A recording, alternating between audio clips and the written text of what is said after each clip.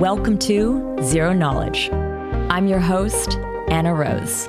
In this podcast, we will be exploring the latest in zero-knowledge research and the decentralized web, as well as new paradigms that promise to change the way we interact and transact online.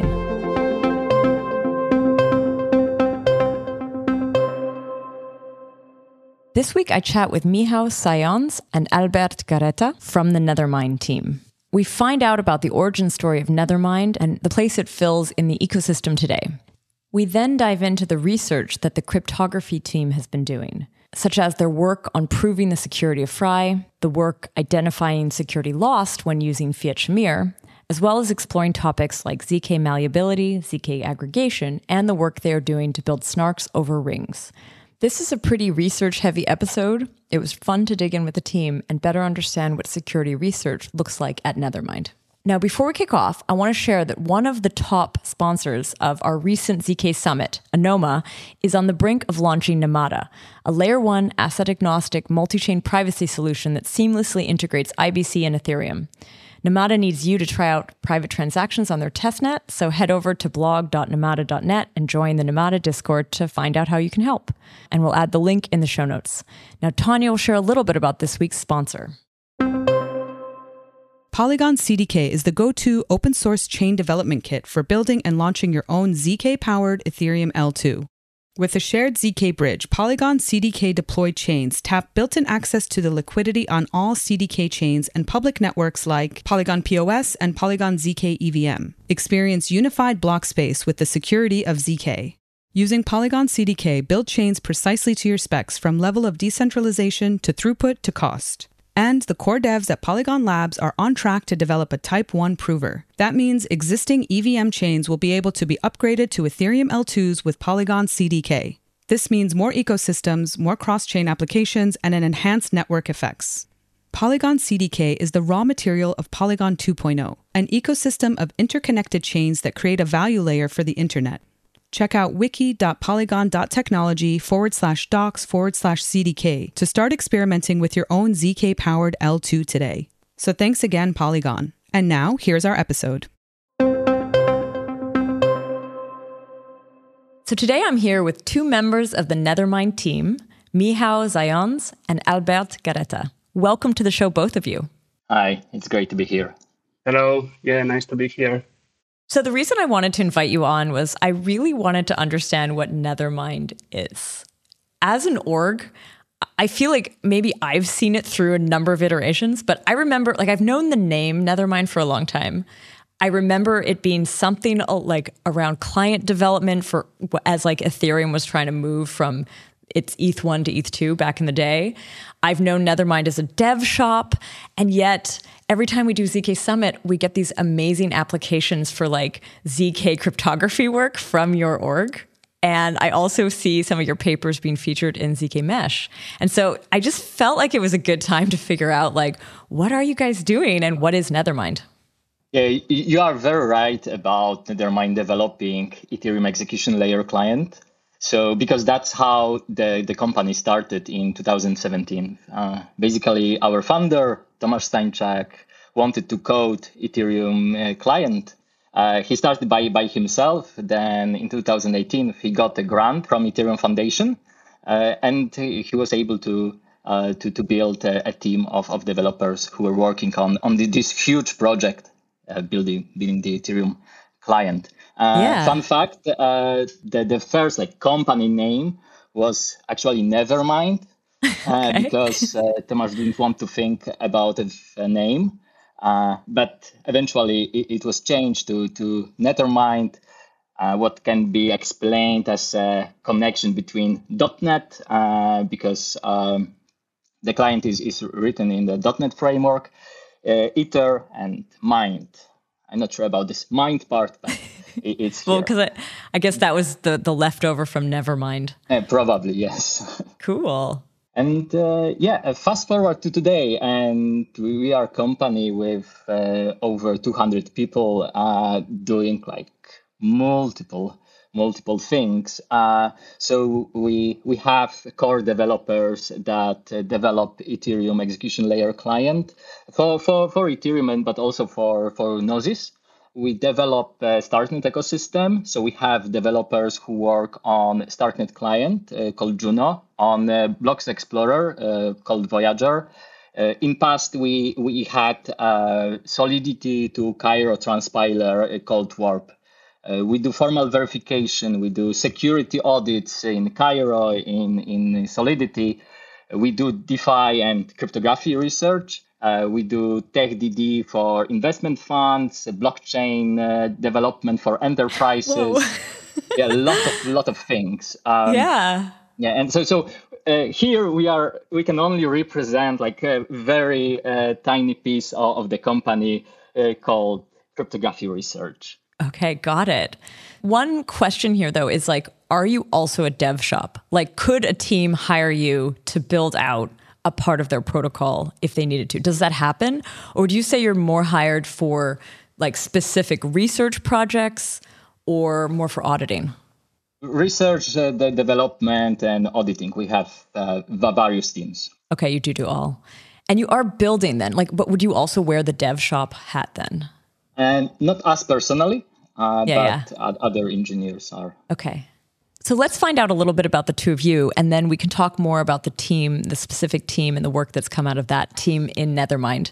Michał, why don't we start off with you? Tell us a little bit about your background. Also, like, when did you get involved in this company? So I started in academia. I was doing a PhD on cryptography at the University of Warsaw. I was working on something called leakage resilient cryptography. So basically, I was analyzing what security guarantees we can have if part of our, for example, secret key got leaked. So say the adversary or some hacker learned a part of the secret key. After that, I switched to zero knowledge. I moved to Tartu in Estonia. It's like a very tiny town, but with a strong cryptography research group led by Helger Lipma. And I started to work on zero knowledge. That was 2016. Wow. We worked on shuffle arguments, which are important building block for electronic elections. But then Graph 16 paper came out, so we switched our gears to snarks. So I realized that I was always interested in security assumptions, in modeling security of proving systems. And also there was another paper that came out in 2016. I think like it's a bit less known than Graph 16.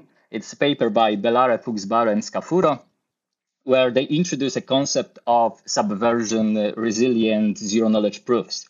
So basically they were investigating what security guarantees we can have if the trusted setup that is often required for zero knowledge proofs is generated by a party that cannot be trusted. So they considered when the trusted setup was generated by a prover, whether we can have any soundness in that case, or when the trusted setup is generated by the verifier, whether we can have any zero knowledge, any privacy guarantees. So we had this paper, we had Graph 16. So what we try to check is whether Graph 16 is secure when a malicious verifier generates the trusted setup for the prover. And long story short, it is secure. It is secure. Okay. Yeah, I always like to work in modeling security and also like checking how much we can push a proof system until it's got insecure. Got it. And I have this feeling that this is also reflected in some of the other work we're going to talk about. Yeah. In 2019, I got my first crypto job as in cryptocurrencies, as cryptography researcher. And I joined a company. I was working on a system called Zeph, which was we tried to build Zcash on Ethereum. So I can say that I was working on ZK rollup in 2019. But not quite. Not quite. Or not was quite. it? What was the missing piece then, actually? Why would that not have been a roll-up back then? What was like the part you were missing? I would say it was app-specific rollup. Okay. It was not like general computation. Yeah. Rollup. And then at the beginning of 2022, I joined Nethermind to build cryptography research team. Nice. And here we are. Cool. Albert, tell me a little bit about your background, what you were doing, and when you joined Nethermind. Yeah, I also come from academia. I was in academia doing mathematics. My PhD was on studying equations, on algebraic equations in all sorts of structures like rings, groups, also monoids, mostly non-commutative stuff. I spent several years studying algebraic equations there. The problems are related to Hilbert's 10th problem, which it's a famous problem where you have to find out if there's an algorithm that solves the equations in that structure. And basically, it turns out that in most cases, there's no algorithm. Okay. Yeah. And then on 2020, I was doing these things, and I was proposed to join the Blockchain and Crypto Economy Master, a new master's program that was formed in my university, and I started teaching cryptography there. Where were you studying? I was in the University of the Basque Country at that point. Oh, okay, cool. And I did the PhD in New Jersey at Stevens Institute of Technology. Nice. And at what point did you join industry, and what made you make that leap? I got slowly pulled into the blockchain world while I was teaching cryptography at this blockchain masters. Okay. I started getting acquainted with the area, and I learned about zero knowledge, and eventually approached Nethermind and joined Michal's team in 2022. Cool. What was it about Nethermind? Like, why, given your background, why would you not have gone to one of the just purely ZK focused teams? What led you to Nethermind? Well, Nethermind has this great internship program, and I thought I'll join the internship program. It's 3 months. I'll see what happens. It's industry. Maybe I don't like it. I prefer to write papers. But I tried, and it turns out it was super fun, and I decided to stay.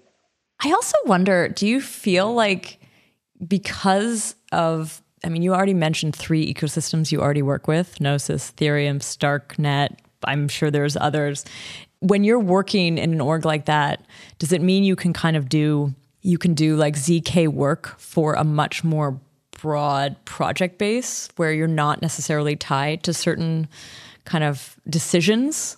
Whereas had you been part of a ZK focused company, you would be following the decisions made by that company. Yeah, I feel that Nethermind having this client-based approach allows to work on all sorts of projects and not take a side on some particular technique, because sometimes a technique can become a brand. So at Nethermind, we can be very partial with this and analyze whatever we believe is interesting to us. And we don't need to commit to it for 5 years, for example. Yeah. So when did you join, Albert? May 2022. Okay. So you guys have been there for like a year and a half-ish, Yeah. or like a year and a half. Cool. Hey, we are working with Starkware. So there's so many interesting cryptography research problems there. Nice. Okay, so I think we've covered somewhat like what kind of company it is, what attracted you to it. You started to mention the different groups and teams. I actually was hoping we could do a bit of a broader look at like, what is the Nethermind world? What are all the types of projects and teams and ecosystems that you've been collaborating with or working with? And I think we've already mentioned Ethereum and Gnosis. You mentioned Starkware, Starknet as well. What else? Eigenlayer. Okay. Yeah. So that's a new one. Are these is this research partners or is this development partnerships? It depends. With Eigenlayer and with Starknet is both. Okay. Research plus development, building tools. With Gnosis, it's more development. With Ethereum, we got some research grants from Ethereum Foundation as well. We also work with Aleph Zero. That's on the research side. We are building a private DEX with them. We are also working with concrete protocols within the Ethereum ecosystems, like Lido, like Obol. Cool. All right, so that's a little bit of a map. Let's now talk a little bit more about your particular research group and the themes that you're excited about or interested in today. I think that there is too many topics that excite us. Let's dig down then. Let's narrow it down to things that are related to the work you do around Starks. So tell us a little bit about the latest research or work in that category to start. In Stark-related research, we work on security of Fry-based Starks or Snarks. We worked on security loss that comes from Fiat-Shamir transformation. We worked on round-by-round soundness. We worked on non-malleability of Snarks. We worked on efficient proof aggregation of Starks, which can be used for single slot finality in Ethereum. Yeah, and you're putting all of these still under the Stark category, but some of them are Snarks and Starks, it seems like. They're potentially also used for both. Fiat-Shamir is both for Snarks and Starks because it's like a very general technique. Yeah. Okay, so let's start with this security for Fry-based protocols. Tell us more about what you're doing there and what are you trying to prove? Let me start by saying that when we build a Snark, we usually need some sort of polynomial commitment, and two most often used polynomial commitments are KZG and Fry. And the thing is that Fry usually is not really a polynomial commitment. So what you mean there is you have to twist it into that format, right? Yes, the thing is that Fry can actually be used as a polynomial commitment scheme, a PCS, if you configure it in a way that makes it very slow, like very inefficient. So if you configure it in a way that you are inside the so-called unique decoding radius, then it's a PCS. But otherwise, it's not. And the issue is mainly that Fry is a protocol that is supposed to allow you to prove that a map is a low-degree polynomial. That's the ideal world, but it doesn't really work like that. It allows to prove that a map is close to a low-degree polynomial, so that it coincides with a low-degree polynomial on a big set. So the issue is that if you want to use Fry in efficient ways, you can only prove that a map is close to some low-degree polynomial. So you prove that a map is close to a low-degree polynomial, and moreover, there are several low-degree polynomials that are close to the map. And for technical reasons, this makes it not a polynomial commitment scheme. So if you have a so-called PIOP, a polynomial interactive oracle proof, you can't just put Fry in there and compile it into a succinct argument because of that. And that's one of the issues we tackled in this work.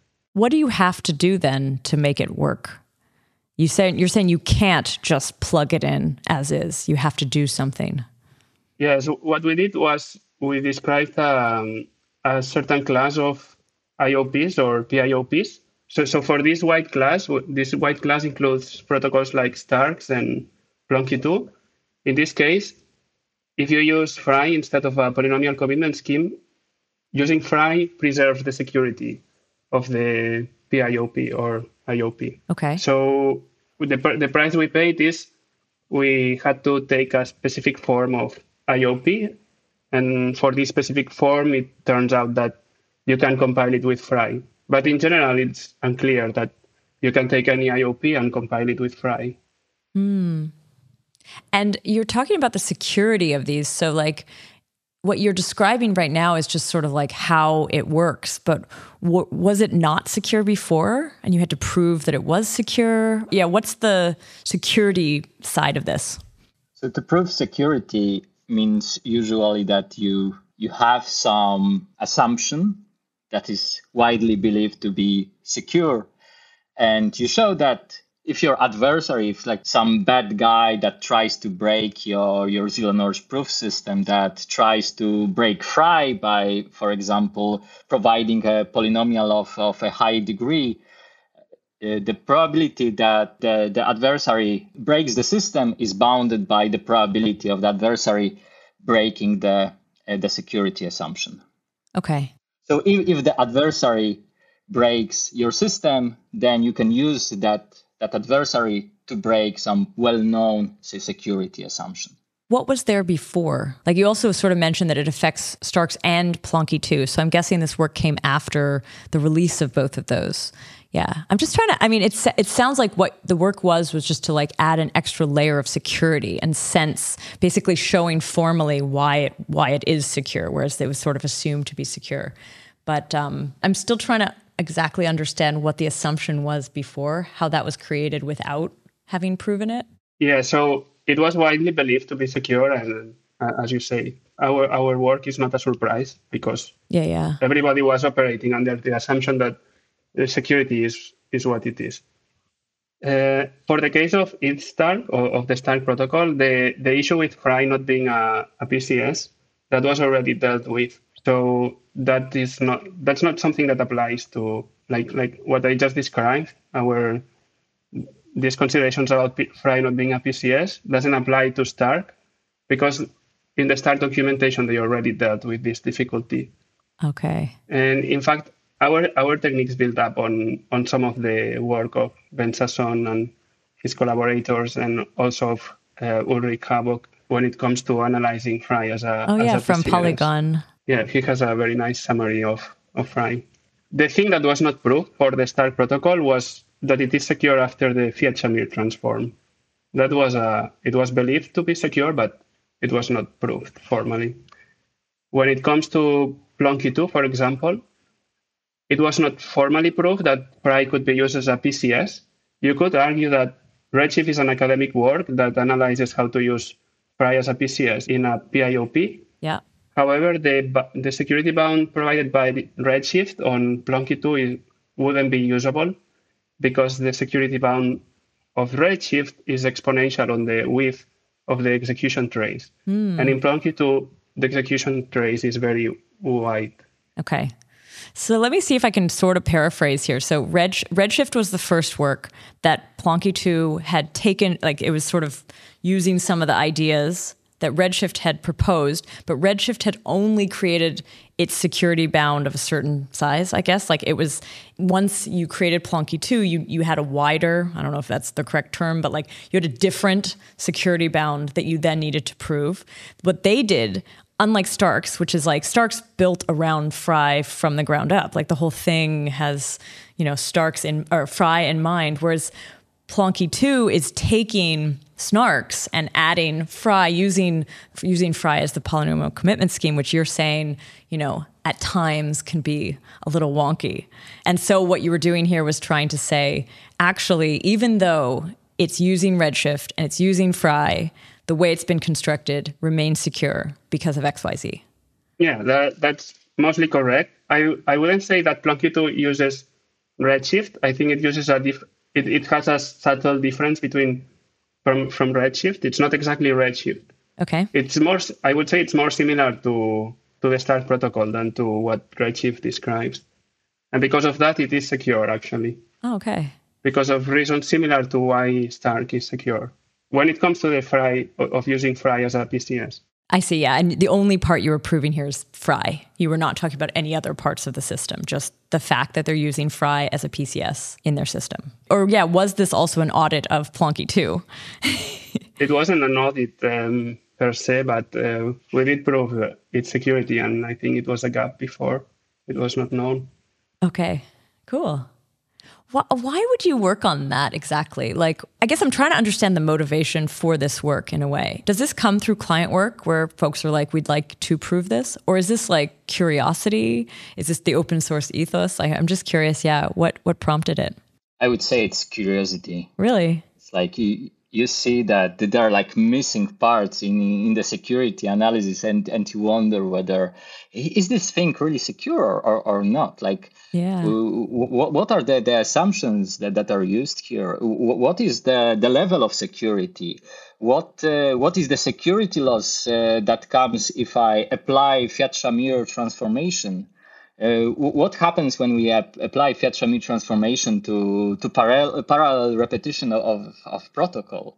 So these were the questions we tried to answer, and like, for example, for Fiat-Shamir security loss, so we found answers in some paper, but I think like in general the security loss that comes with Fiat-Shamir transformation is not very well known to the community. So I also think that, let's make people aware that actually when they design a protocol and they show security in an interactive model before, well, the protocol is compiled to non-interactive using Fiat-Shamir transformation, they actually should have some security margin, because Fiat-Shamir transformation, it's like a quite a considerable chunk of their security.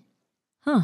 Is this sort of a bit of a warning that you're saying, or like highlighting that even though Fiat-Shamir can be secure, and even though the system underlying can be secure, if you're combining the two of them, there could be some security vulnerability added? Exactly. Like we just need to be aware that Fiat-Shamir transformation is not perfect in the sense that the security of interactive protocol does not usually translates one-to-one to the security of Fiat-Shamir non-interactive protocol. That there is some loss that can be quite substantial. Are there certain systems that in that work that you did, because you also analyzed security loss of the Fiat-Shamir transformation, in that work, did you find some systems suffered more than others? And like, what were their properties? We found a very nice paper by Atema, Fer, and Kloss that analyzed security loss of Fiat-Shamir transformation applied to parallel repetition of protocols. So I would say that if we have protocols that are run in parallel, then this Fiat-Shamir transformation cause like a bigger security loss. So maybe I can explain why we want sometimes to run protocols in parallel. So these things from, for example, using small fields. Sometimes there are like different ways of using small fields in Starks or Snarks. Sometimes we can design a Snark or Stark that does not provide the required level of security, but some smaller level. And by parallel composition of this Snark, we can get a security boost. So the security is actually better when we run the Snark in parallel. So the idea is that instead of having prover running a single execution of a Snark, we ask the prover to run like 3 instances in parallel, where challenges are take into consideration the whole transcript of all threads, all executions. But this improves the security of the system pre-Fiat-Shamir transformation, right? You're talking about without the transformation. It improved the security. Yes. What's an example of this? Is like Nova an example of this? Or Halo 2 an example? Or Halo 1 maybe? Plonky 2 can be one of the examples. However, they do also some tricks that additionally boost security. I can imagine folding scheme being like composed in parallel if we use some very small field and like very small groups. But usually we observe parallel compositions in protocols that utilize Fry, not billionaire pairings. And I think this is mostly because in Fry we have with Fry or with things like Halo, where we use inner product argument, our design space is much wider. So we have like much more freedom of saying, okay, I want to work over this group, I want to work over this field. While usually in bilinear curve-based proof systems, there's like a number of proofs that we pick from. So the design space is actually much more limited. And usually when you work over these curves, you are secure, by default, because these curves have like a lot of margin for security. But I want to go back to what you were saying. So you have these parallel composed protocols, which you add the parallels to improve security, but then doing the Fiat-Shamir transformation can reduce the security. Does it reduce it? Like, what was the analysis? What did you learn? So say that you have an adversary that breaks your protocol with probability P, okay? And by breaking protocol could mean either that the adversary can convince the verifier of a false statement, or maybe the adversary can convince the verifier over a statement that the adversary doesn't know a witness for. We have this probability P. When we do parallel composition of interactive protocols, the security of such composed protocol is boosted to P to T, where T is the number of parallel repetitions, right? So since P is smaller than 1, P to T is much smaller than P. So what Atema et al. Found out is that where you apply Fiat-Shamir transformation for such protocols, for some class of such protocols, the security is not actually P to T, but is Q to mu times P to T. Totally so different one. Okay. So it's like there is like a big security loss that comes from the fact that the adversary can start the protocol and try multiple challenges by re-randomizing some parts of protocol. I don't know if I can follow the nitty-gritty of the reasons, but I guess the takeaway is, yes, there is some security loss potentially. Can I give a rule of thumb of what's the security loss of the Fiat-Shamir, of a repetition protocol? Sure. So suppose the protocol has mu rounds and you repeat it T times. You need mu times more repetitions to achieve the same level of security as compared to the non-Fiat-Shamir case. So if there's 3 rounds and you repeat it 3 times in the interactive part, the security is P to the 3. Okay. If you then apply the Fiat-Shamir transform, the security is P. It doesn't increase. Has it taken away any of the benefits of that parallel composition in a way? Roughly speaking, yeah. It's like if you didn't do parallel repetition at all. It's more costly to attack, but okay. Asymptotically speaking, it's as if you didn't do any parallel repetition. If you want to achieve P cube security, you have to repeat it 9 times if you are going to apply the Fiat-Shamir transform, if there's 3 rounds. Okay, so this is sort of you found some sort of lower threshold where if you go over that in terms of the parallel composition and the number of rounds that you run it, then you actually do see some benefit even through a Fiat-Shamir. But then it's like the Fiat-Shamir just removes any benefits that you've come to achieve through this parallel composition. Yeah. Okay. Yeah. But this is a rule of thumb. For some particular protocols, maybe what I just said is not exactly true. But in general, for most parameter configurations, that's what we found. Interesting. The reason I find this cool is to also understand the type of work you're doing. You're kind of like looking for, I guess, optimal applications of certain techniques, the number of times, which ones go together best. You know, it's like you're sort of, you have a lot of different tools, but if you use the wrong tools together, you're going to negate each other's benefits. You have to sort of like think a little bit deeper about how you're combining them. Yeah. Let's go to another problem or like area of research that you've been working on. You sort of mentioned also like the malleability of proof systems. Tell us a little bit about that and what kind of research are you doing around that? We usually want to have our snarks to be non-malleable. That means if someone sees a proof for a given statement, then this person shouldn't be able to coin, for example, a new randomized proof for that statement, or even like to build a new proof for some related statement.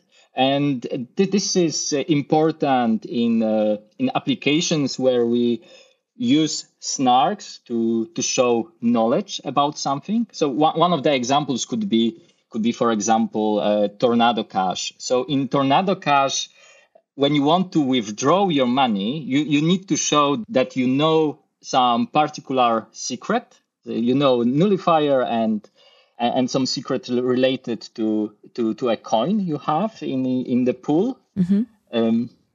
So if snark that you are using to show that, if the snark was malleable, then someone who eavesdrops over the network can take your proof and change it in such a way that actually the proof would send money to his account instead of yours account. It's the malleability of the proof, but is it the malleability of like the note, the actual digital item that you're using as a proof would be altered, or is it the proof itself is altered? That's a very good question. So you may want to alter either the proof itself or the instance and the proof. So instance is what you are proving using the proof. So for example, in the Tornado Cash example, in your instance is the nullifier of your node. So this value that make sure that nobody can double spend cash in Tornado Cash. It's a public information regarding the tree where the nodes are stored, and it's a value which is Ethereum address where the funds should go. So you build a zero knowledge proof for that, showing that you know a secret corresponding to a node with particular nullifier being in particular tree, and the transaction should be processed to the address that is stated in the instance as well. So if you could mull this instance and proof pair, for example, you could change the address where the funds should be sent to some other address. So the attack would be that you eavesdrops communication in the network. You see that someone tries to withdraw their funds. You pick the accompanying proof and you modify the instance and you modify the proof such that the money goes to your account instead of the account of the person that wanted to withdraw. So fortunately, in Tornado Cash, it was used Graph16 proof system, which is to some extent malleable. So for example, you can generate a different proof for the same statement. You can randomize the proof, like add some randomness. But you cannot change the instance. So fortunately, in the Tornado Cash example, like no one could steal your funds, but it was not shown that this proof system, Graph16, is actually non-malleable. But what was the work then that you were doing? Were you showing that it is non-malleable or that certain systems are non-malleable? I was working on different proof systems. I was working on Plonk, Marlin. So let's say like the next generation of proof system. And yeah, we were showing that they are non-malleable in a very strong sense, that you cannot even re-randomize the proof. What gives a good security guarantees, especially when you use your zero knowledge proof to show knowledge. And maybe you have a system where showing knowledge about some secret gives you access to some data, right? So in that case, if the proof system is malleable, for example, like if you use Graph16 and you want to get access to the data, some adversary can take a proof generated by an honest user and just like change a few bits, add some random elements, and also get access to the data protected by this proof system. Other than like Fry security and all this Stark security, Fiat Shamir, non-malleability, we also work on, say, a bit more constructive things, like not only analyzing security of existing schemes. And one of such projects is a joint proof aggregation for Starks. Yeah, we are working on this with a couple of people from Yerevan State University, Aram Jivanian and Haik Hovanesian. I apologize for having butchered their names. I had to practice more, sorry. And the idea is the following. So recently there's these folding schemes that came out. And there's Fry-based protocols have incompatible with these folding schemes because all these folding schemes use an additively homomorphic vector commitment scheme or polynomial commitment scheme. Yeah, isn't this like, this is specific to KZG? This is like a property that KZG offers, but that Fry doesn't? Correct, yeah. It's not specific of KZG, but it's something that Fry doesn't have. Okay. Because Fry uses Merkle trees for the vector commitments, and those are definitely not homomorphic. So you cannot just use these folding schemes on Fry protocols. But however, there's we are working on some aggregation methods for Fry-based protocols. The key observation here is that the Fry part of the protocol is very aggregatable. And this is thanks to the so-called batch Fry, which is an amazing protocol that allows you to take two functions, take a random linear combination of them, and then if you apply Fry on the random linear combination and you pass, you can be certain that the verifier can be certain up to negligible probability that the two original functions are close to a polynomial. What was the name of that? Was it batch Fry? Batch, like batching? Yes. Okay. Yeah, basically you want to prove that a collection of maps is close to a polynomial or is a polynomial. As I said, we would like that Fry proves that things are polynomials, but it only proves that they are close. So what you do is you take a random linear combination of these maps and apply Fry on the result. This is reminiscent of a folding scheme because you have several statements and you produce a new statement. And if you verify the new statement, all the previous statements are true. Why did you call it batching Fry and not folding Fry? Oh, we didn't call this. This is a Starware's word. Okay. Well, someone should make the folding Fry then. I think it sounds good. And it came out when folding was not trendy, so named. Yeah. Okay. There was actually a folding / accumulation wording battle. It meant the same thing, and I think folding has sort of like the people who created the accumulation line of work, I think, have accepted that folding's a little catchier, so they've gone with it. Technically speaking, the batch Fry cannot be considered folding if we get into technical talking, but it is reminiscent. Okay. It has echoes of it. Yes. So that's one observation for aggregating Fry-based protocols.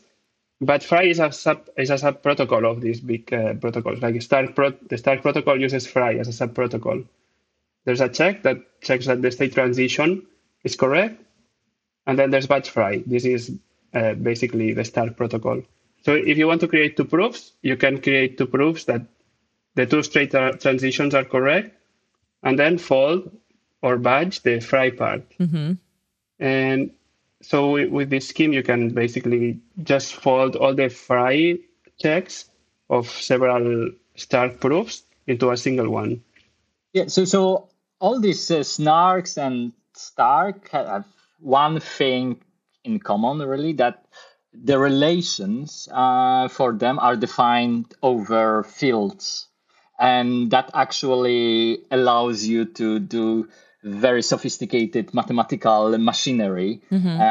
And you have like your tool stack is like really enormous for working on fields.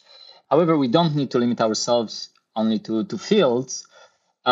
sometimes we don't want to represent our computation as field elements because, for example, in CPUs, it's quite natural to represent computation modulo like 2 to the 64, for example, and operations modulo 2 to the 64. They don't make a field. They're actually operations over rings. So another topic that we are investigating are snarks where we are not limited to relations over fields, but snarks for relations that are defined over rings. When you say rings, though, what do you mean? Ring signatures? What is rings? Is this like the thing that Monero was built with, or what? Yeah, so no ring signatures. It's an algebraic structure. It's like a field, but not all elements have inverse, multiplicative inverse. A field is a ring where all elements have multiplicative inverses. Okay. But for, the typical ring example is the integers. There's no multiplicative inverses in the integers except for 1 and minus 1, because the multiplicative inverse of 2, for example, is 1/2, but 1/2 is not an integer. You're saying snarks over rings, though. Are you then, like, what is integers the thing you're going over then? Or what other category of rings are you using? The main ring we are interested in is Z modulo 2 to the 64.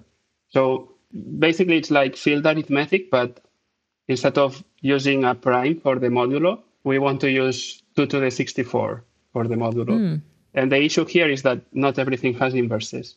Pretty in the weeds for me. I don't know if I'm fully following, but yeah. The main blocking points, if you want to work modulo something that's not a prime, is that you don't have Schwarzschild, which means that polynomials can have a huge amount of roots instead of the number of roots being bounded by the degree. And you also don't have univariate polynomial interpolation.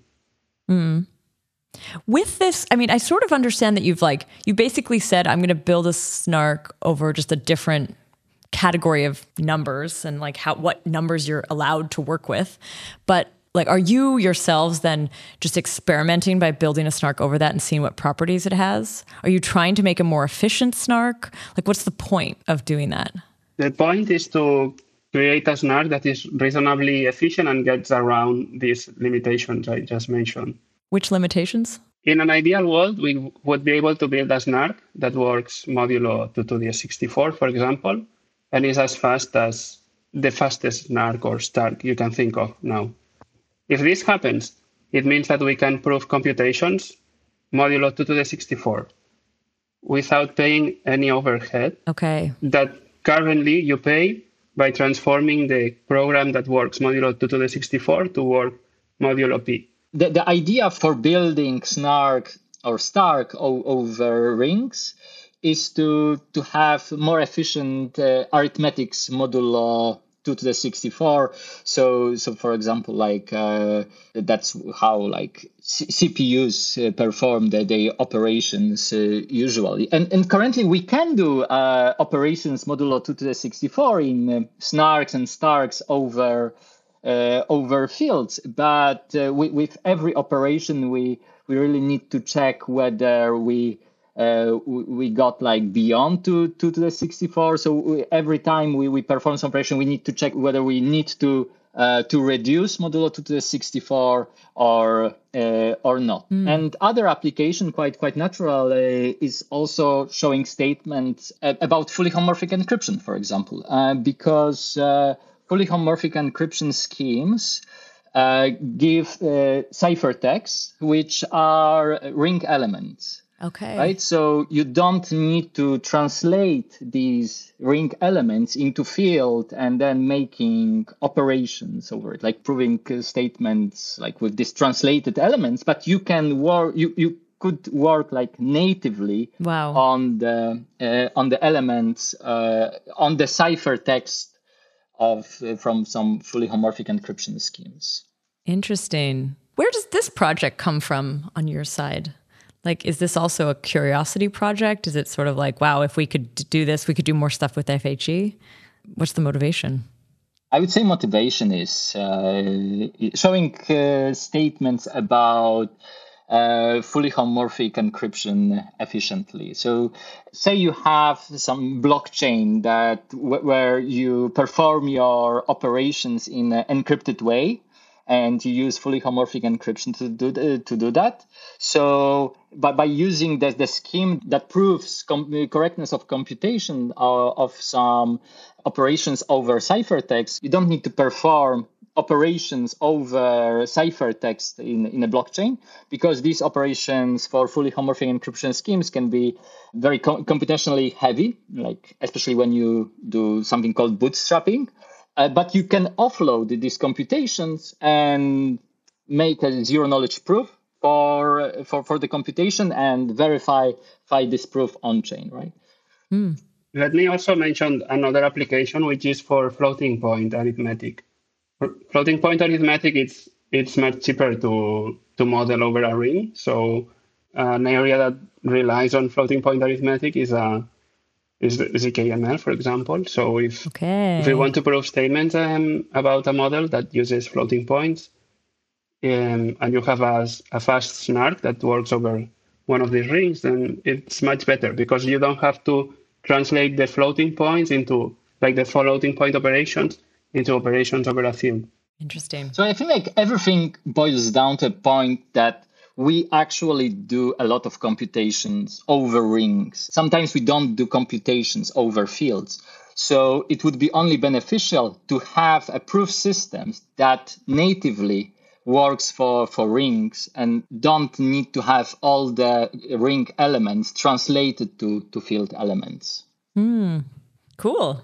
We are close to time, but I feel like there's so much research to mention. Share a few more highlights maybe for us before we sign off. In the research team, we don't always work with zero knowledge. We also work with protocols. So we work, for example, with Lido, with OBOL. With Lido, we are working on making Lido more permissionless, I would say. So currently, when you want to be an operator in Lido, you need to be approved by the Lido DAO. And Lido wants to make this process more permissionless, where everybody can join as an operator. And this actually raises a lot of security questions, about like how to maintain the good quality set of Lido operators. So in that project, we were working on white labeling protection for Lido. So for Lido, it is essential that Lido operators run their validators on their own and don't use some third-party services, because such services could be malicious against the protocol. For example, could steal MEV or could introduce a single point of failure. So we were working on providing measures how to detect operators who use white label operators. With OBOL, we are working on OBOL v2. So in the current protocol, OBOL allows you to create a cluster for a distributed validator with nodes you trust. So if some of the members of the cluster, some operators in the cluster is down, you can basically only politely ask the operator to pick up his job. And in OBOL v2, actions of the cluster will be accountable. So the operators who perform correctly won't need, for example, to share the reward with an operator that is performing subpar. Right now, we are collaborating with the StarNet Foundation on some open problems around the incentivization of the protocol and also cryptographic problems. And the cryptographic problems involve, for example, analyzing some conjecture level of security of the Stark protocol, analyzing how collisions in the hash function that is used, whether finding collisions is actually dangerous or not, how dangerous it is if you manage to find a collision. And also, it's slightly related to our talk about rings, designing a protocol that can work over different types of fields. Okay. Because sometimes you want to combine statements about computations that happen on different fields. Cool. So I feel like we're going to wrap up here, but I can tell from talking to both of you that there's so many more bits of research that you're kind of like starting to work on, maybe want to mention. It does seem like the work of Nethermind is just really quite broad. And I think it's pretty cool to see how much the org has evolved and the fact that you're so focused on the ZK community and the ZK topics. I think it's a great kind of addition to our ecosystem. So yeah, thanks for being on. Thank you. It was great fun to be here. Yeah, it was a pleasure. Thanks. I want to say thank you to the podcast team, Rachel, Henrik, and Tanya, and to our listeners. Thanks for listening.